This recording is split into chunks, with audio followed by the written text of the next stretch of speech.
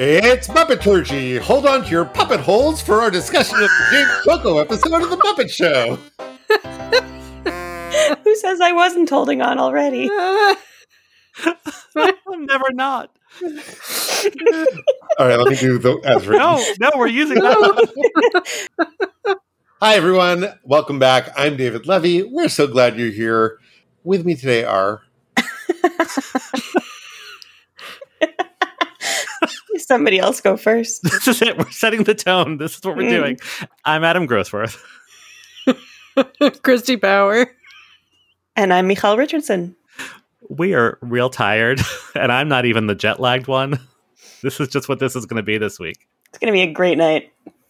I have the feeling that we have perhaps misunderstood the question. We have a correction. In the Alice Cooper episode, I said that the Muppets never said the word devil, but in fact, we played clips with the word devil, so thank you, listeners, for paying more attention to us than I do. We also have an addition. We were so busy yelling about misogyny and funky bass lines in the Raquel Welch episode. The two great tastes that taste great together. They do taste great together. So do Muppet Holes. That we failed to mention that 60 Minutes did a behind-the-scenes segment on The Muppet Show that was made during the production of the Raquel Welch episode. It is on YouTube, and you can find it on the show page for that episode of our podcast at Muppeturgy.com. It is sexational. Here is a Muppet News Flash. We are here this week to talk about Season 3, Episode 12 of The Muppet Show. It was produced the week of May 2nd, 1978, and it aired in New York on October 9th, 1978. It was the fourth episode to air after Gene Stapleton and before Liberace. So that means we are back to the New York Times strike and our old friend, Ultimate70s.com, for the news.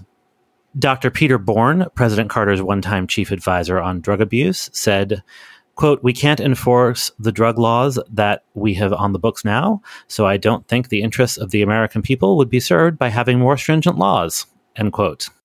Nice how things have changed.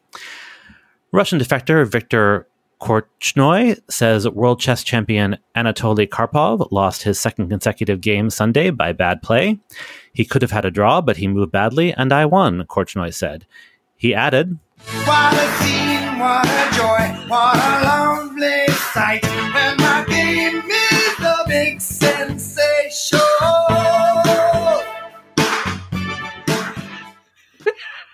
That was really just for Christy. All right. Well, I was gonna say I don't know how you were able to like say the words Anatoly Karpov. I see them written. I think Anatoly Karpov. So, yeah, I had a trick. The joke had to be in there somewhere. So I appreciate you. Thank you. Dolly Parton was named the Country Music Association's Entertainer of the Year. Future Muppet Show guest star and Loretta Lynn's sister, Crystal Gale, was named Female Vocalist of the Year for the second straight year. And Jacques Brel has died at age 49. No longer alive or living in Paris. Damn. Not well at all. Not well. I know. Pour one out. We have the results of a poll we discussed on an earlier episode, a weird poll. It turns out that California voters could scarcely care less whether Governor Jerry Brown marries singer Linda Ronstadt.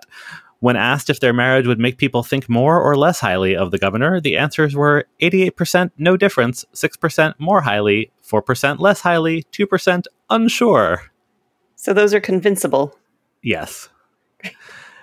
And President Carter said that of all of Disney World's offerings, he wanted to see Fantasyland because, according to the Wall Street Journal, it is the source of inspiration for my economic advisors. So Ultimate70s.com doesn't have links, so it's unclear if he was like at Disney World, if he was just making a I don't understand, but you know. Do they have citations? Did they make this up? They say it's from the Chicago Tribune, but there's no link to the article, so it's just that.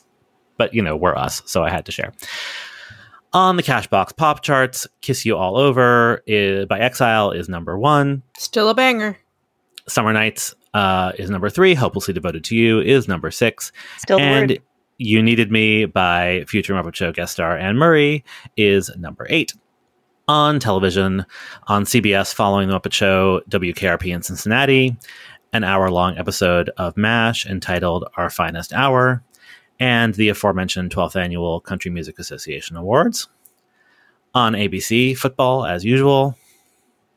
And on NBC, Little House on the Prairie is There's No Place Like Home Part 1, which we discussed at length on the Liberace episode when There's No Place Like Home Part 2 aired. That's one where they like basically reboot the series by burning down the town where they all live. Yeah, like they reboot it back to what it had been after half a season or a quarter of a season of being in the other place. Yes, they blow up the saloon and laugh about it. And laugh. It's real weird. So part 1 is where they all decide that they're unhappy. And then part 2 is where they blow shit up. Great. That was followed by the TV movie Secrets of Three Hungry Wives. When a millionaire playboy is murdered, suspicion falls on 3 married women, each of whom had an affair with him. Get out your Muppeturgy bingo cards. This starred Jessica Walter and Eve Plum as mother and daughter. The younger wives were Gretchen Corbett and Heather McRae. Gretchen Corbett is the one of those names I didn't recognize, but she still works, and she is best known for The Rockford Files and Magnum P.I. And she's still hungry. She is still hungry. Where our guest star tonight is the wonderful and very talented Mr. James Coco. All right, folks, I'm a little under the weather this week, so God bless an actor with a simple biography. James Coco, born in 1930 in New York, grew up in the Bronx, started acting after high school. Made his Broadway debut in 1957, but his breakthrough role came in an off-Broadway revival of The Moon in the Yellow River in 1961, for which he won his first of 3 Obie Awards. He made his film debut in 1954's Ensign Pulver, and he had fruitful collaborations with 2 playwrights in particular, Terence McNally and Neil Simon. Among his McNally shows were the two-hander Next, opposite Elaine Shore, for which he won the Drama Desk Award, and the original production of It's Only a Play. His work with Neil Simon included a Tony-nominated turn in The Last of the Red Hot Lovers, a revival of Little Me, and the films Murder by Death and Only When I Laugh, which earned Coco nominations for Best Supporting Actor at both the Golden Globes and the Academy Awards, and for Worst Supporting Actor at the Razzies. He had a couple of failed attempts at television shows, and much greater success as a guest star, including an Emmy-winning appearance on St. Elsewhere. In 1984, he made a memorable cameo in The Muppets Take Manhattan. He's the rich businessman who drops off his dog at the kennel where Rolf is working. And that same year, he released the James Coco Diet, but I'll let Adam talk about that in a minute. People my age might remember him as the recurring character Nick Milano on Who's the Boss? That's Samantha's maternal grandfather. He died of a heart attack exactly 1 day after his final appearance on Who's the Boss aired in 1987. All right, so as we teased, Adam, during our prep for this, decided for some strange reason to order and read the James Coco Diet. So tell us about this book, Adam. Oh, let's be clear. I did not read it. It is generous to say that I skimmed it. But you purchased it. But I purchased it. So I am horrified by fad diets, especially of the past, but sort of fascinated by them. And I am fascinated in a funny way by like weird food of the 70s. There's a great like defunct, but it's still there, like just no longer updated blog that we'll link to in the show notes.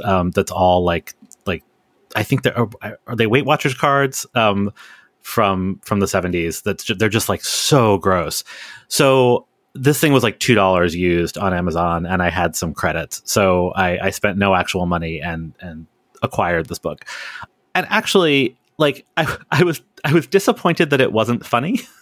But also pleased. It's basically it's like mostly a memoir actually of like his, weight loss journey, and sort of like shilling for this like very, Southern California sounding like diet center that like sounds sort of lovely if you could afford to like go stay at a spa for a month, except for the fact that it's like extraordinarily calorie restricted. It's basically just a diet where you starve yourself is essentially what it is.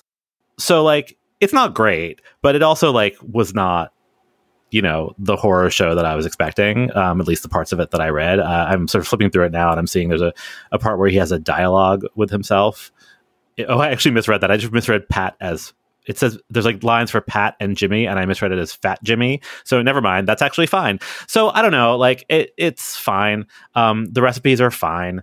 They're just very, very, very small, and it sounds awful.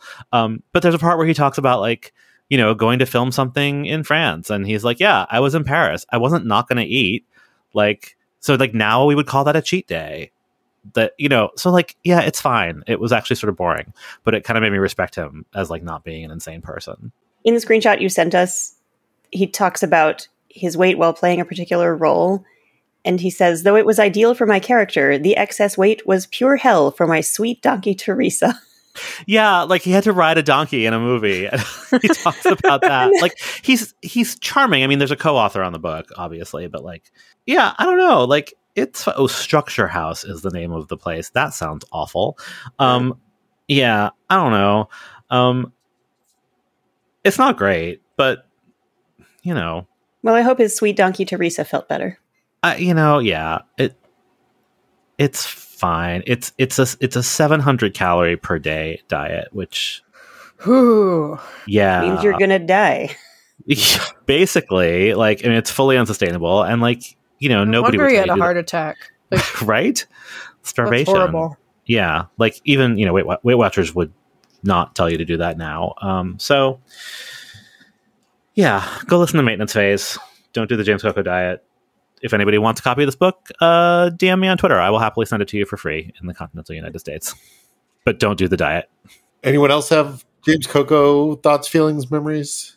He's the first guest star that we've hit so far that until I started talking to you guys, I could not have picked him out of a lineup. I had no idea who he was. Wow, you're first. Yeah. When you pointed out that he was in The Muppets Take Manhattan, I was like, oh, that guy. But yeah.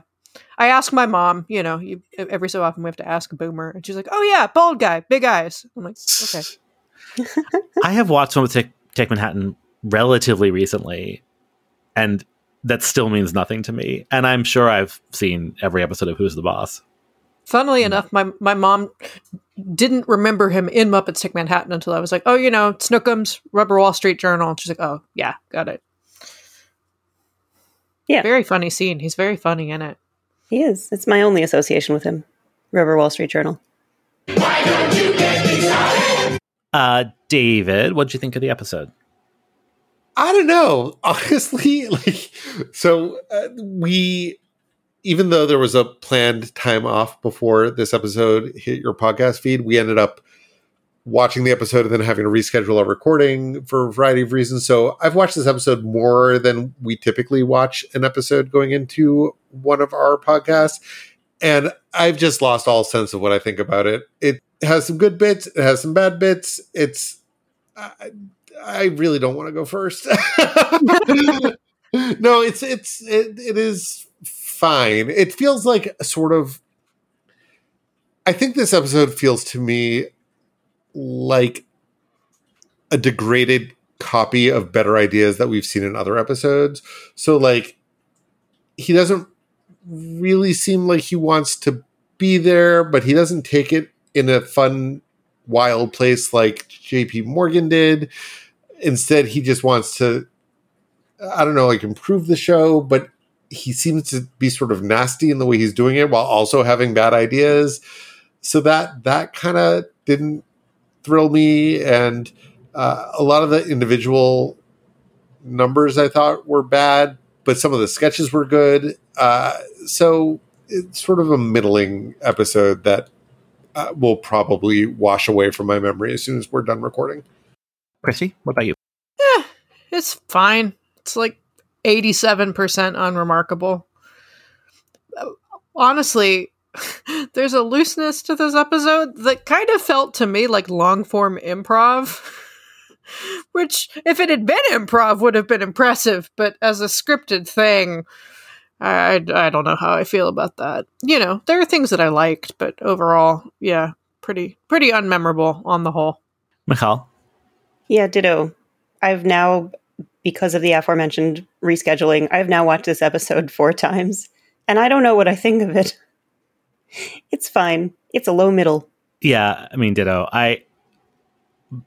Because of the rescheduling, we prepped this episode 2 weeks ago, and I just rewatched it like seconds before we started recording, and I've already forgotten it. But it's also, I enjoyed it while it was happening, so I don't know. Let's get into it.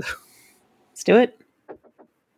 James Coco! James Coco! 15 seconds to curtain, Mr. Coco!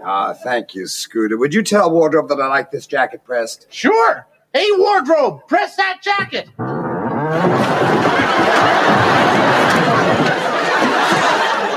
Anything else? No. Hang it all. It was just perfect, really. Sacre Bleu Invaders! In case you haven't watched the episode, I will tell you James Coco is saying that line from underneath a wardrobe that annihilated him, not quite Beauty and the Beast style, because it just fell instead of leaping on him. But, yep, wardrobe pressed that jacket. During the theme, in lieu of Statler and Waldorf, we have Beauregard rushing directly at the camera and telling us, the viewer, here's your script, which sounds like this is going to be a fun interactive thing. And then he slips and falls, which is delightful and very cute. We still have not been formally introduced to him. We will learn his name later, not now, but later in the episode.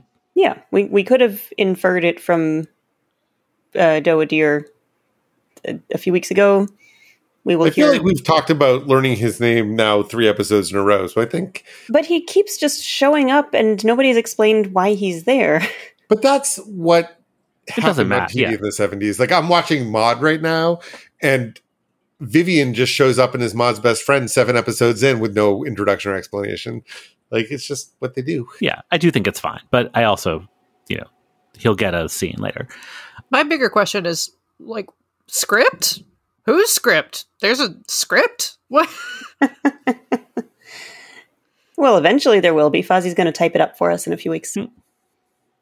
I am learning new things about this episode while we're talking, even though it left my brain minutes after I watched it. The juxtaposition of the wardrobe gag, which I like as a play on words, and I like in theory, and Beauregard's pratfall is part of, I think, what, like, you mentioned that moment in Beauty and the Beast where the wardrobe, or a wardrobe, because I'm not sure it's actually the same one, straight up murders somebody. If you're not familiar with this reference, we will put it in the show notes. He was trying to kill the beast. I mean, yes, of course, but I'm just saying it's awfully violent. This wardrobe falls so slowly, and James Coco looks so comfortable lying underneath it. And like, obviously that's fine, but like, it's not even a very good sight gag. It's all like very slow and gentle. And then Beauregard's pratfall, because Muppets falling, is really funny. And to put those things so close to each other sort of plays up how weak the first one is. And that's sort of my problem with a lot of James Coco's comedy in this episode, that it's just very blah. Yeah. What I'm hearing is that Adam thought the Muppets should have been more violent towards James Coco. Mm-hmm. Yeah. Murderous. Yes. They could have pressed him. He was trying to lose some weight. They could have done a Crucible sketch. There's lots of ways they could have gone with this. Man, if he was living on 700 calories a day, and then you get flattened by a wardrobe. He never would have been able to get up. I don't think he was on the diet at this point in time. Yeah. Anyway, Gonzo tries to blow his trumpet. 4 trumpets surround him and interrupt him in harmony, which is lovely. Yeah. All right, let's go backstage. Muppet Show backstage. Okay, so some assorted backstage business. We're going to have an underwater sketch that we'll talk about a little bit later. There's also some backstage aftermath, so let's cover that. Kermit, not fazed by all the water on stage. Yeah, but it's okay. The next act will take care of it. Okay, Dancing Sponges, you're on! I just found that so funny. We didn't need to clip it, really, but it just delights me every time. I'm sad we don't get to see them in action, though. I was going to say I love them because they remind me of a more recent puppet act called Wish und Mop, who are German puppet sponges who I think originated as their own thing and then got a gig on German Sesame Street. And we'll find some good clips of them to put in the show notes because they don't really talk, so there's no language barrier, and they're just a lot of fun. Cute. So Kermit is not fazed by all the water on stage. He has a solution for that. He is a bit fazed by having to help Miss Piggy unzip her mermaid outfit. Oh, you were great in that last number, Piggy. Thank you, Kermit. You know, I really like the water. Well, I'm glad. Which means after we're married, we can live at your place. Yeah. Kermit, would you help me take this mermaid outfit off? Oh, you want me to do the zipper back here? Back there, the zipper. Okay. It's just... what a relief. Thank you. Oh, don't look. Oh, yeah. No peeking. There's a cute little exchange where they're doing this little playful thing where Kermit is covering his eyes with a towel. It's very cute when Kermit is vigorously drying himself with a towel. He looks very determined to dry himself. But yeah, this does feel like improv, Christy. I think you're right. Something about the pacing of some bits of this episode feels improvised and different. I'm embarrassed by how long it took me to get the "we can live at your place" joke. At his pad. Yeah. He's also wearing this cute little bathing cap. Yeah, to protect his non-hair. Right? He's a frog, but whatever. It's cute. Yeah, it is very cute. Later, we will also discuss a sketch requiring no less than the 12-second non-skippable disclaimer informing us that we're going to see some racism and racism is bad. Sam is so offended by this sketch that he decides to finally give up on The Muppet Show. I have spent my last moment in this theater. Oh, that's too bad, Sam. You're going to miss my tribute to Beethoven. I don't care, as long as... Beethoven? Are you serious? Would I joke about Beethoven? He's my idol. See? Oh, Beethoven at last. Oh, well, for Beethoven I'll stay. He's my favorite playwright. Yep. This is not the first time they've done a variation on that joke with Sam. Yeah. Sam is a cultured so-and-so. I mean, it's fine. Also, the bust of Beethoven is cute, creepy, both simultaneously. I like it. I like it too. It's a cute concept, well executed. When it starts moving around on the piano, that gets a little creepy. But I appreciate their craft. Okay, now that we're halfway through the episode, let's get to the actual backstage plot that happens 14 minutes in. James Coco is going to come right out and say it. Kermit is terrible at his job. I mean, this show moves. It's got pace. You know what I mean? Pace? You got it. I mean, you only need razzle-dazzle if you've got a dull, slow-moving act, you know? Yeah. But I have been watching this show. It is dynamic. It is full of sex appeal. It is fast-paced. You do not need razzle-dazzle. You've got...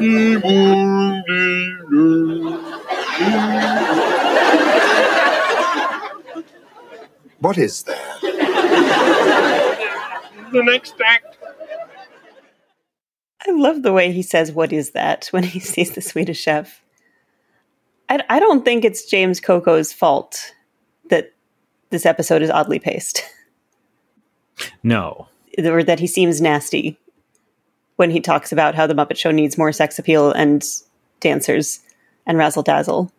It's just how it's written. It's a strange time, this episode. So as the latter half of this episode unfolds, James Coco imposes his directorial vision over the last few sketches. While the Swedish Chef is attempting a banana split, there's a real banana and there's an axe. His banana split act is thwarted by a chorus of male pseudo-Spanish dancers.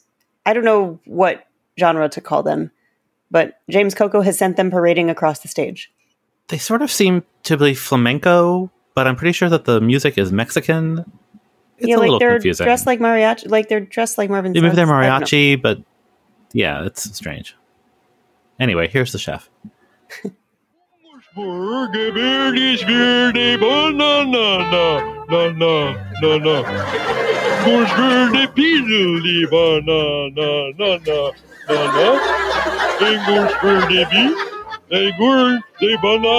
Split. As someone who hates both bananas and Minions, this was very triggering. As someone who is only dimly aware of the existence of Minions, I only recently learned that bananas are a thing for them. It's kind of the only thing I know about them. Mm-hmm. Yeah. James Coco is still not satisfied, so he wants to know what's next. What's next? Well, it's the Veterinarian's Hospital. Veterinarian's Hospital?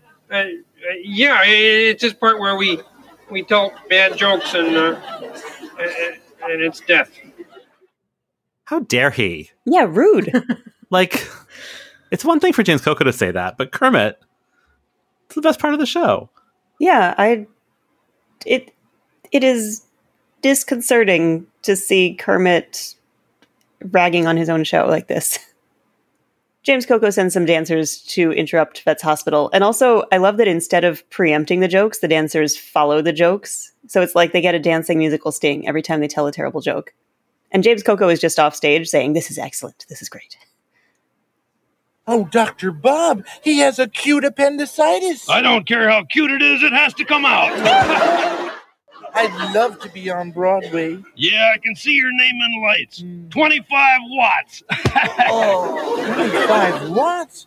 That's not very bright. Look who's talking. Yeah, speaking of rude. And no, we do not have a clip that has music of the dancers.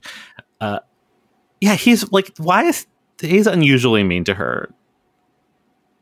I don't like that either. Yeah, and unusually womanizing. He later says he's decided not to take out the appendix. He intends to take out the blonde on the end of the chorus line that's been dancing in front of them. Oh, I thought when he said the blonde in the end, he meant Janice. No. I hope not. I mean, he I don't know. definitely meant the whole thing isn't sitting right. And Piggy agrees with me. Kermit, what's with those showgirls? Well, we just kind of threw them in. Yeah, well, throw them out. I do think it actually works well that they kind of underline all the jokes in Veterinarian's Hospital, but it's a bit of a bizarre scenario. It is a little weird. And, time for this week's backstage pedantry. James Coco spends this whole thing, like, flipping switches or something on what I always believed to be an intercom box. And somehow, like, that's making light cues happen. And he's talking to people who are maybe on stage at the time. And I don't know. I hate it. I mean, there are a lot of switches on that intercom. Yeah, that's true. I just always thought they were, like, to talk to different parts of the theater. That makes sense. Which is a real thing. Anyway, this is all super weird. And I think James Coco's doing more harm than good. You go, James Coco.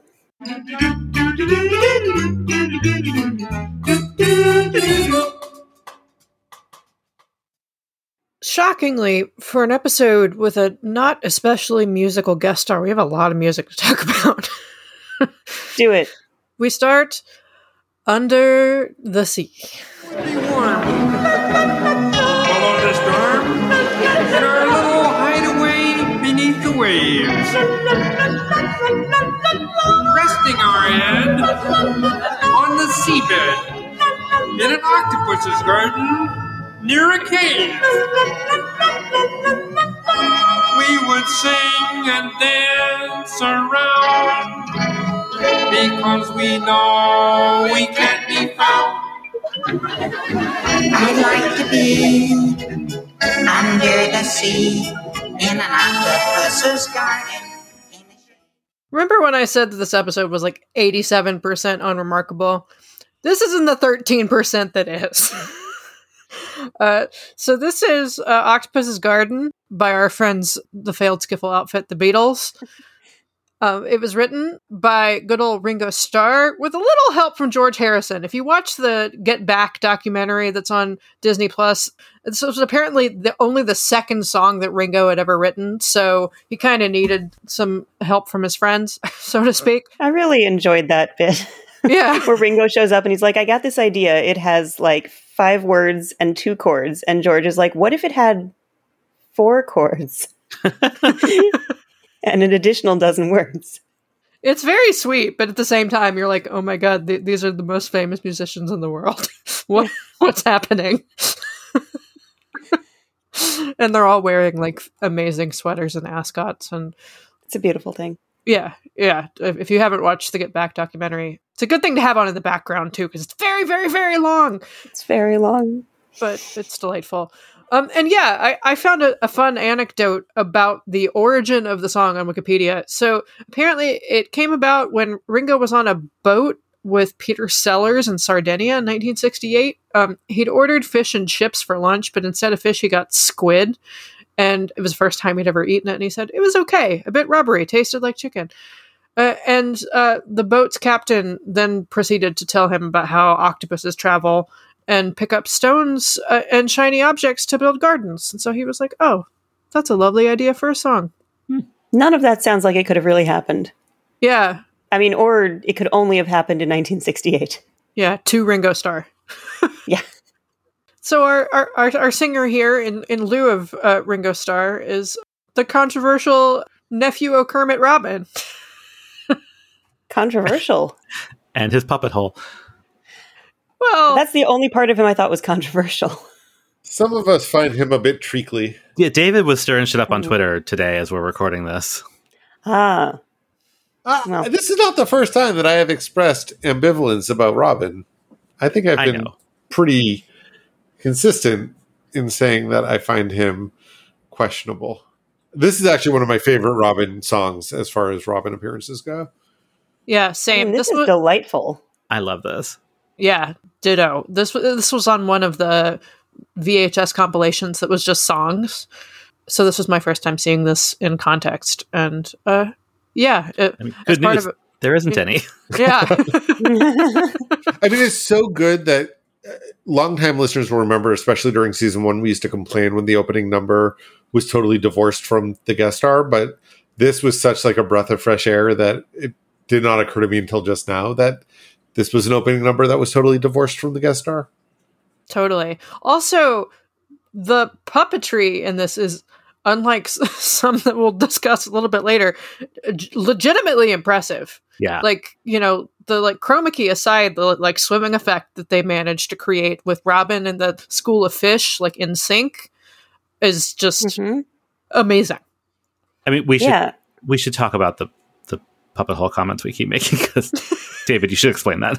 Well, so I agree that the puppetry is very impressive, especially the synchronized swimming, but because of the way the chroma key works on many of the fish, and unfortunately, especially for Robin, the place where the puppeteer's arm meets the puppet is just very evident, and I find that very distracting.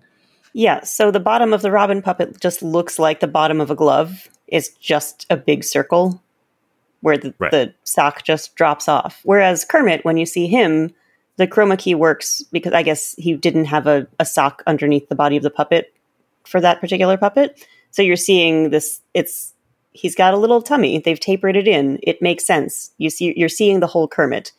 It doesn't look like you're seeing the whole Robin. It looks like Robin was once a cylinder that was sawed in half. Yeah. Yeah. I think they try to hide it with angles, but they fail the most on Robin.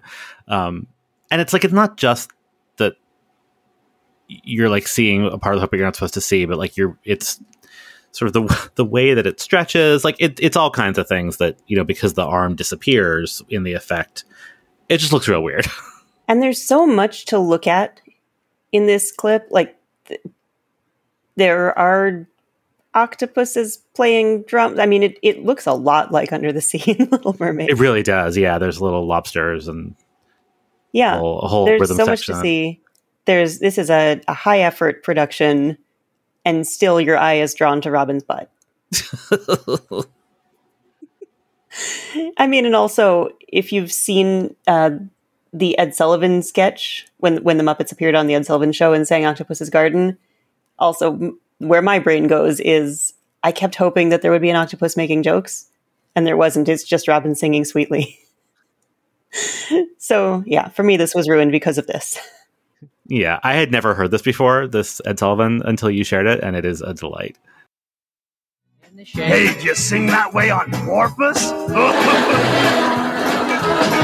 Below the storm, in our little hideaway beneath the waves. Did you see my haircut? I got scalloped too.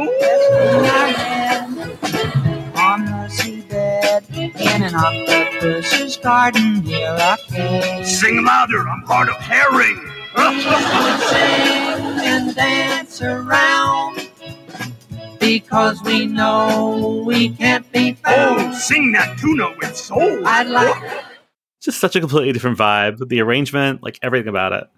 In my household as a child, Abbey Road was a children's album, though I think that this is the only song that could actually be called a children's song on it. But Maxwell Silverhammer sounds like a children's song. Here Comes the Sun. If you squint. Yeah. And so I don't actually know if like I heard this song first on the Muppet Show, which is true of a lot of classics, but like it's like they're fully intertwined. Like I have memories of being a kid and listening to the original and picturing this. Like this is what this song looks like in my head to this day. That makes sense. I definitely knew it from the Muppets before I knew it from the Beatles. Yeah. And I didn't quite realize till I saw it again. Like, cause it's not like the image of it in my head isn't like Miss Piggy and Kermit, but it's just like a vague memory of this. And then this started playing and I was like, oh, that's where that came from. It's great. It's definitely one on that list of, oh, this wasn't written for them. That surprised me over time. Rag Mop, you know. No, it was written about Ringo Starr's Squid Lunch. Who'd have thunk? I do want to talk a little about Kermit's intro of this number. First, we're going to open tonight's show with an underwater fantasy. So without more ado, last one in is a sissy. Like, I understand, like, last one in's a rotten egg. Like, this is a thing. But last one in is a sissy? Really? That, I sat with this a little bit because it was like, that seems like a particularly harsh line to include in an episode with James Coco, who is pretty much acknowledged now was a closeted gay man. Except that then something in the back of my brain was like, oh, I think that's a thing we used to say when we were little. So, like, I think that was just sort of like a common schoolyard phrase. And just by the time that we were a little bit older, that had already fallen out of fashion, so that like I really had to kind of dig back into my memory to remember it. But I think it was a thing. Okay. Yeah, I don't think that it always had the implications that it later had, but still the I implications think it's the were never opposite. great. I think that it lost the implications that it had. Oh. Yeah, I mean, it didn't even like strike me that way. It just was like, it just seems so weird. Especially because they're like fully like under the ocean. It's not like a pool. I don't know. It just seemed very out of place. Yeah, I mean, he's not using it like a slur, but even as I'm trying to analyze it, I'm trying to justify it in my head as like, oh, well, he doesn't mean it's not a slur. He's just saying, well, if you're not in the pool, you're a wimp. Wait, that's not a nice, like, that's not any better. Like, even throw if like said a last girl. one in I don't know, is a man. rotten egg, it still would have seemed weird to me, but Sissy felt extra weird. I don't know. I'm overthinking it, as I tend to do, but No, you're not wrong. Well, that was different. Did you like it? No? Then it wasn't different. So in the disclaimer triggering racist sketch that we will talk about, we get a snippet of a song that we will talk about in full in season 5, but let's play the clip just because I find it sort of delightful. Oh, Danny boy, the paths are called. No good. Why? Well, just no rhythm, no pace. Not even good looking.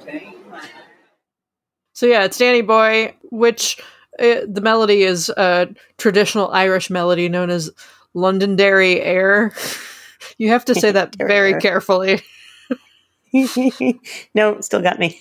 London Puppet Hole. And I'm shocked to report that the lyrics were written in the 20th century. They were written by an English songwriter named Frederick Weatherly in 1913. So shout out to the public domain, but still, I would have thought that the words were as old as the tune, but they are not. The more I know.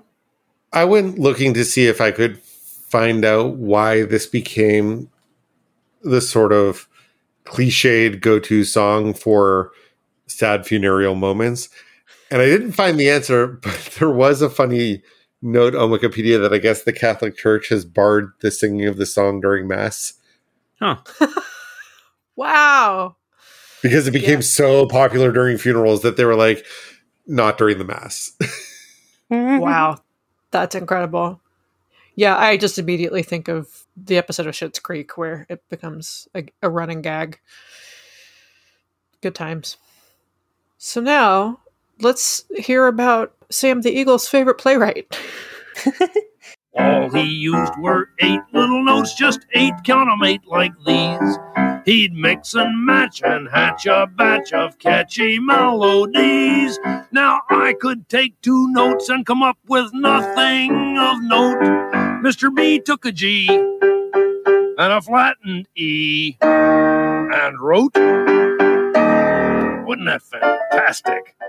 It's 8 Little Notes, which was a song cut from the musical Snoopy! Wait, I didn't hear all the exclamation marks. Snoopy! Oh, thank you. There you go. So we've talked about Snoopy before. It was a musical based on Peanuts with music by Larry Grossman, who worked on the music staff of the show, and lyrics by Hal Hackney. And yeah, the song was cut from Snoopy. I presume it was a Schroeder song, as Schroeder, like... I fucking hope so. Ralph, yeah. I mean, there's no information about it because it was cut from the show. Like, it was repurposed as a Muppet song.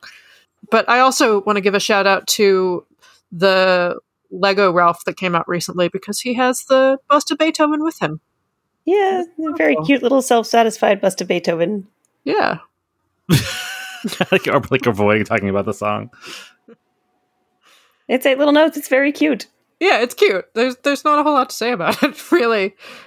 Yeah, it's just like, wow, isn't it amazing that Beethoven was able to write the music that he did with the same notes the rest of us have. It reminds me of those like horrible motivational posters that are like, you know, Beyonce has the same number of minutes in a day that you have. It's like, yeah, but right. Beyonce also has, you know, millions of dollars and resources.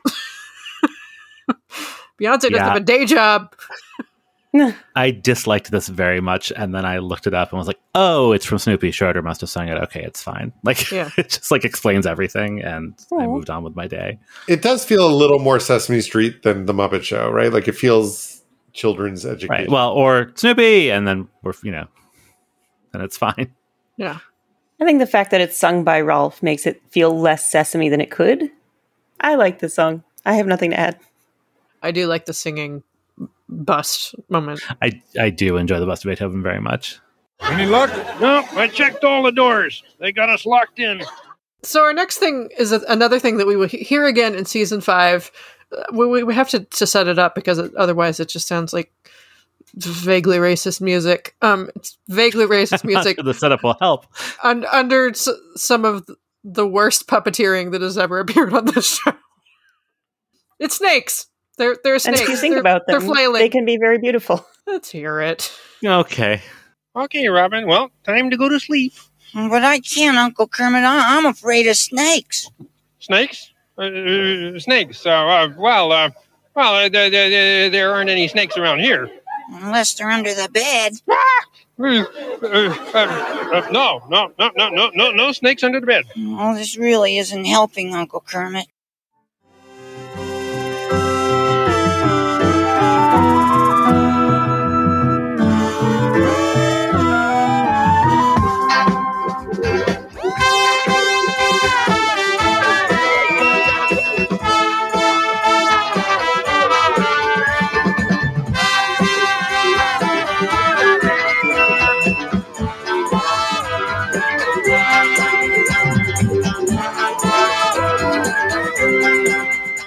That was cut from Joseph and the Amazing Technicolor Dreamcoat. Christy, what piece of music are we listening to those snakes dance to? I'm so glad you asked me, Hall. This is In a Persian Market, which is a piece of light classical music for orchestra and optional chorus, and I'm dying to know what the chorus was saying. Wow. Are they just singing la la las? For everyone's sake, I hope so. There are lyrics because I found Sammy Davis Jr.'s cover of it. Really? Oh. Well, that'll be on the show page. All right. I will have to investigate this later. Yeah, so this was in the 1920, shout out to the public domain, by Albert Kettelby, who was Britain's first millionaire composer. He wrote a lot of these pieces that were sort of orchestral choral pieces that were supposed to evoke quote unquote exotic locales. There was one called In a Monastery Garden. There's In a Persian Market, which was this, in a Chinese temple garden, and in the mystic land of Egypt. Those all sound like this, don't they? I would guess, yes. I have an addendum. Sorry. The lyrics that Sammy Davis Jr. sang to this tune were written in the 60s by Hal David. Oh, okay. Well, somehow that's worse. Yeah. And he apparently was the Ferd Grofe of Britain because he had a piece called Cockney Suite.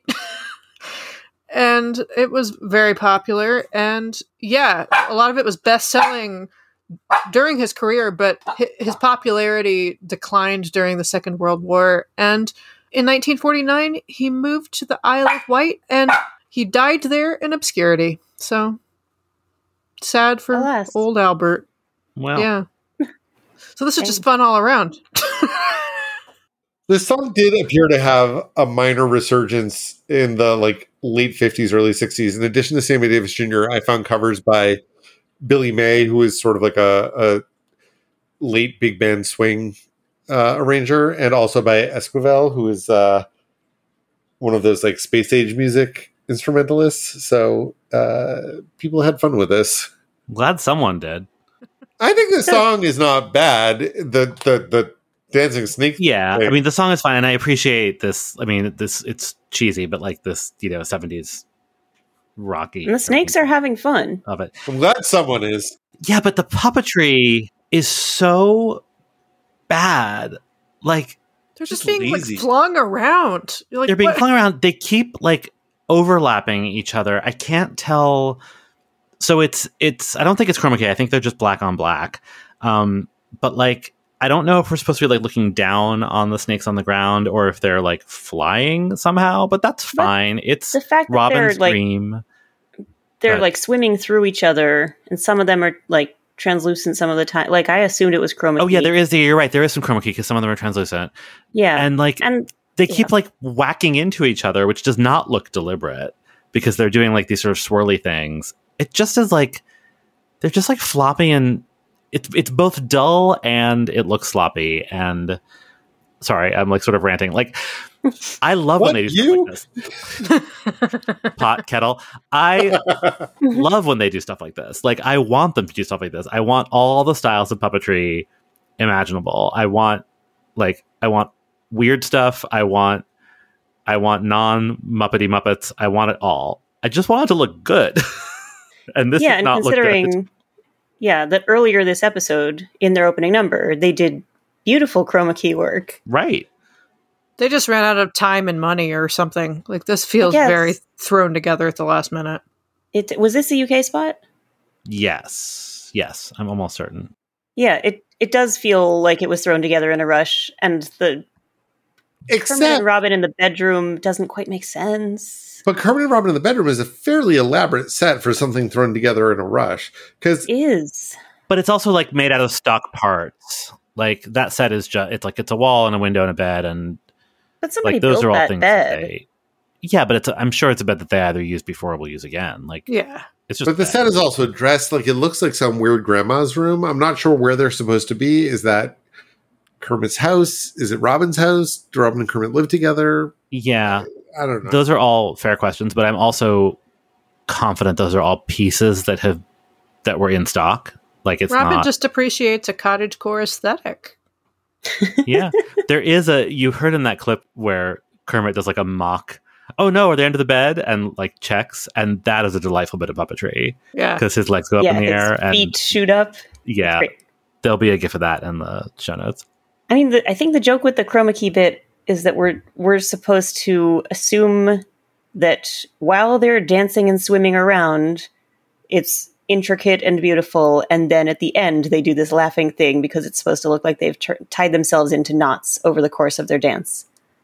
I think that there's supposed to be a joke there. Okay. I didn't catch it, and no. I also watched this 4 times. Speaking of not catching things. Catch a falling star and put it in your pocket. Save it for a rainy day.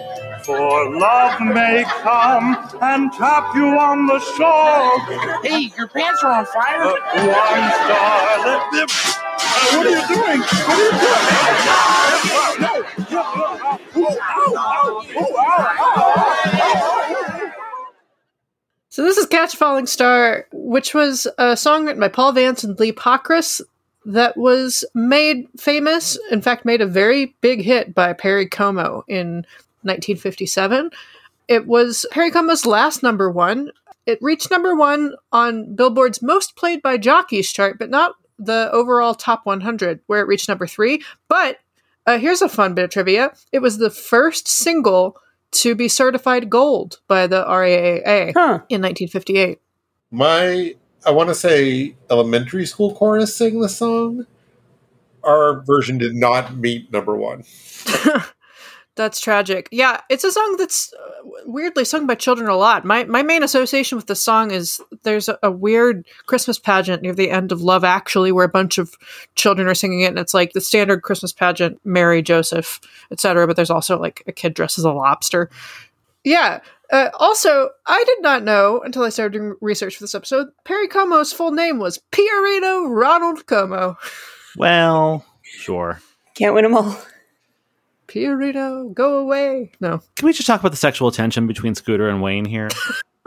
He does say love will come and tap you on the shoulder. And then Scooter taps him on the shoulder. It's great. And says his pants are on fire.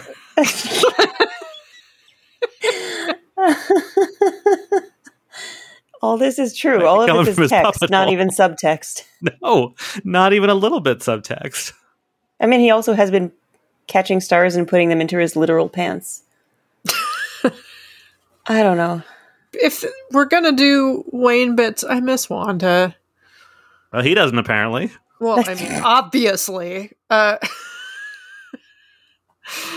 He's already found love with Uncle Deadly. He's got a lot going on in this theater. I think it's more that I miss Aaron Oscar more than anything. Yeah. Wanda's off with Annie Sue. Everybody's fine. Everybody's having a great time. I would be remiss if I didn't mention that this was, as you heard in the clip, interrupted briefly by There's No Business Like Show Business, which we've talked about before. It was in the Ethel Merman episode, and it'll be heard again next season. Oh, so we should talk about the clown that comes to put out the fire. It's a pig clown. We've seen this pig clown before, I think, right? Oh, yeah. Yeah, the cabaret pig. We did not care for it. Yeah, still don't care for it. This time he puts out the fire with like a squirty seltzer bottle. And for those who didn't catch the reference, that although these days I think clowns with seltzer is sort of a trope that was popularized by Clarabelle the Clown, who was the clown on the Howdy Doody show, who was originally played by Bob Keeshan, who would go on to be Captain Kangaroo. And of course, like in the great chain of children's television, Howdy Doody to Captain Kangaroo to Sesame Street is a pretty direct line. So I thought that was a neat little tribute. Nifty. All right, our closing number comes up a little short. Short people got no reason. Short people got no reason. Short people got no reason to live. They got little hands and little eyes, and they go around telling great big lies. They got little noses and tiny little teeth. They wear platform shoes on their tiny little feet. Well, I don't want no short people. I don't want no short people. I don't want no short people out here. It's Short People, which is a song that was written and originally performed by Adam's favorite, Randy Newman, in 1977 on an album called Little Criminals. It peaked at number 2 on the Hot 100. It apparently, baffling. It's not a song that I feel like makes sense on the radio, and yet it made it there somehow. It doesn't make sense the anywhere. 70s, nothing made sense. I mean, fair. But just like, why is this song? Randy Newman wrote a lot of sort of winking political commentary type songs, and this was his way of trying to do social commentary parody about racism. But yeah, I had to look that up to understand that too. Yeah, like novelty songs, still can chart, but even so. Yeah. Anyway, sorry, Christy, please. Yeah. Continue. Yeah. It was kept out of the number 1 spot by Baby Come Back by Player, another banger. Yes. And Staying Alive by the Bee Gees. Heard of it? Quite famously a banger. Yeah. We're going to hear of it again real soon. Yeah. Yeah. Spoiler. But most notably went to number 1 on Cashbox, baby. I got excited about that. Funny story about this song. In 1978, a delegate in the Maryland state government named Isaiah Dixon attempted to introduce a law making it illegal to play short people on the radio in Maryland. Or at least during Mass. Yeah, I don't think the Catholic Church would be too happy about that being sung in Mass either. We should see if they've made it official. Catholic sounds terrible. But yeah, he was advised by the Maryland Attorney General that it would be a violation of the First Amendment, so he dropped it. Wow. So this performance is James Coco. We finally get to hear him sing. And I don't think he's a bad singer. I don't think he's a good singer. He does okay. But, I think he went on to lead a Broadway musical, so I was delighted to hear that, because I think a show like Little Me is perfect for somebody like him. Musical comedy, like old school musical comedy, is something that I think was probably in his wheelhouse. But the thing that I love most about this is that he's backed up by a band of short Muppets that includes Mana and Droop. Droop Unite. And Shaky Sanchez. Yes. A bunch of our season 1 faves are back. Yeah, Droop was so obscured by all the other short Muppets that I missed him the first couple times. I also feel like they made his eyebrows even bigger. They did something to Manamana's eyebrows. Yeah, maybe. I just feel like his face was so obscured. But once he was noticed. And there's also these 3 backup singers who are real weird looking. And then they do this very, very 70s split screen at one point that was very strange and unnecessary with the backup singers. I enjoyed the backup singers. I didn't mind them. It just was like there was a lot happening with those, a lot of 70s-ness happening. Because like on one side of the stage are all these familiar Muppets in the band, and then on the other side of the stage are these 3 new characters who are like the most 70s that ever 70s.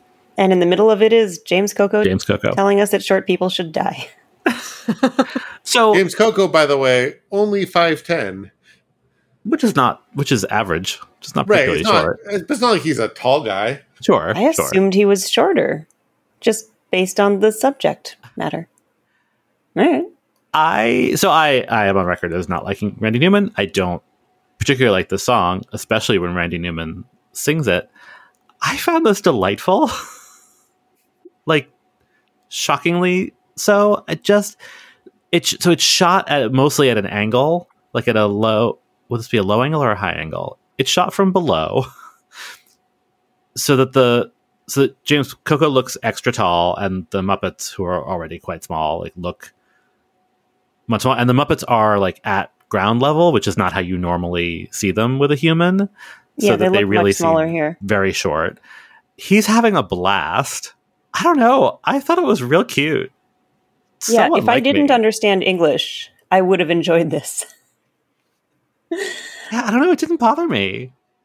I get it. Like, I get why it does, but I thought it was weird that none of the short Muppets in this number were offended by the number. It is cute that during the outro of the show, James Coco is worried that he might have offended short people. And then I don't know whether to continue to find this offensive, but I found it very cute that instead you see a bunch of tiny flags waving at the bottom of the screen as though there are very tiny Muppets cheering because they enjoyed the number, and then they carry Kermit away. And that tickled me. there is a sense at like this might just be projection, but actually I don't think it is, because like Droop and Shaky Sanchez in particular are naturally unhappy looking Muppets. Like there is a shot where they pan across the band and like they don't look like they want to be there. And then at one point James Coco picks Shaky Sanchez up by the nose and then drops him. So I did kind of get the vibe that like maybe the band is there against their will. Though the backup singers seem quite happy and they're also short. So yeah, hard to tell. That read doesn't really hold water, but I don't know. James Coco's having a good time, at least. Never mind that jazz. Listen, Turkey. What? And get out of show business? All right, friends. We're not going to be able to get out of here until we have discussed the sketch that triggered the 12-second warning. in the sketch, Fozzie says that he's never been to see a real Roma clairvoyant before, except he doesn't say Roma, he says the other thing. And that clairvoyant turns out to be James Coco. James Coco is going to consult his crystal ball. This turns out to be inhabited by Beauregard, who doesn't really know what he's doing there. And then they're all unexpectedly visited by a real ghost, or at least a real Muppet ghost, who leads them all in a rousing chorus of Danny Boy. So it's a comedy sketch. I mean, it concludes with a song, but they're fine. They're doing fine. They're doing some cute jokes, but it all just feels strange and draggy. And whatever style of comedy they're doing doesn't suit the Muppets, even though you'd think that it would. I've got to know one thing. Yes, I can. Can you predict the future? I just did.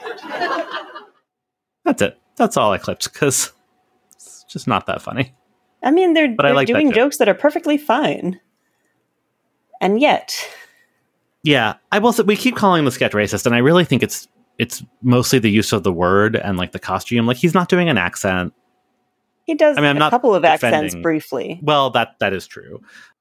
But compared to the Peter Sellers, yeah, exactly. The number, this is much less terrible. Yeah, like it's the concept, it's the word, it's the costume. But then it all sort of gets dropped, and he's basically just James Coco, which I appreciated as these things go. Yeah, it's certainly not nearly as offensive as the Peter Sellers bit, but I get why they had to put the warning on it. Yeah, oh, totally. I also wonder if, like, where we talked about like there being a threshold, I wonder if the culturally ambiguous dancers later sort of like added another point. I don't know. Yeah, if this was 7.5 points and they were the other 2.5. Yeah. I thought this was better than some of their earlier attempts. I just don't get why this is so consistently hard for them.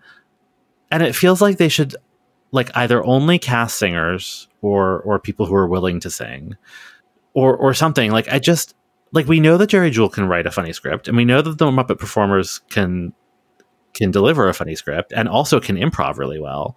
So I don't understand why sketches are so consistently not good. Especially because Sesame Street is so chock full of hilarious, now classic comedy sketches. Mm-hmm. And granted, it's different writers, but at least at this point, at least one of the writers had come over from Sesame Street. So I don't even know what the excuse is. And they do Muppet-only sketches that are very funny. Like, right, Vets Hospital and Pigs in Space are great. So I don't get it. Is Pigs in Space great? Well, it will be great. So maybe we're just getting there. But then when you throw a guest star in, something sets the writers off that they think they have to do something different. I don't know. I would like to posit that there is a better idea for a sketch hidden in this sketch. So the ghost that they accidentally summon is this like Southern grandpa ghost who says that he was actually supposed to turn up at the seance of the senior citizens in Abilene. I think that could be very funny.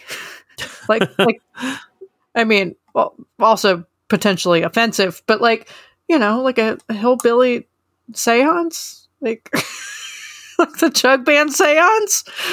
I don't know. That'd be something. I found the ghost himself kind of funny.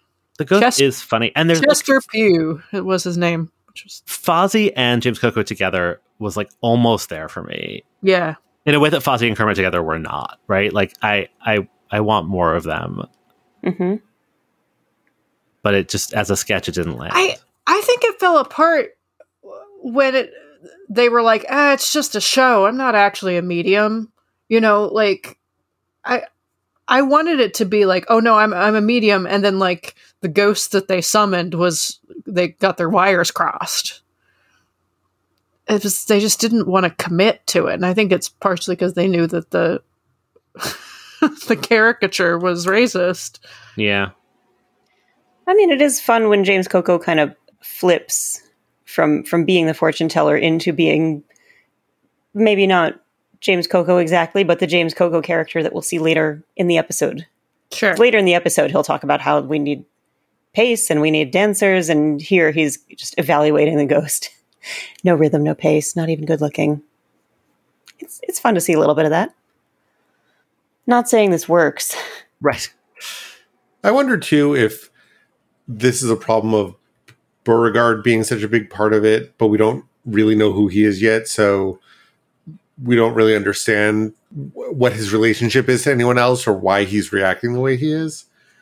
I think that it's more that they're just all on screen for 3 minutes doing jokes and nothing else. Yeah, I mean, so I have watched ahead in case that wasn't clear. In the air order, the episode. Oh, that's interesting. Actually, the episode where we really meet Beauregard was the season premiere, at least in the States. Huh. That makes sense. And had already aired in the UK at this point. In fact, 1 week earlier. So, while it may not have been deliberate, as we have learned from other characters like Annie Sue, Beauregard, at least at this point, to audiences would have been established as a very stupid person. So, at least he is maybe, makes a little more sense in context. Yeah. I don't think that necessarily makes him funny in the sketch, but at least he might have been understood. He's doing his best. They all are. What was that? It's called the medium sketch. The medium sketch? Yeah, it wasn't rare, and it certainly wasn't well done. I just hate that we're ending on a bummer sketch. Well, we've been talking about Robin's bum this whole time, so it's only fair. Well, shall we leave? Why should we leave now? The worst part's over. Thanks for listening to this episode of Muppeturgy. Next week, get ready for some cheap jokes at the expense of the Helen Reddy episode of The Muppet Show. You can find us on Twitter, Instagram, and Facebook at Muppeturgy or on the web at Muppeturgy.com. Our theme music was composed and performed by Christy Bauer. Our show logo was created by Todd Bryan Backus, and this episode was edited by me, David Levy. Yay! The conversation naturally flowed from cephalopod to cephalopod. Who among us? We're not taking our puppet hole from cephalopod to cephalopod. It goes sometimes. So, yeah.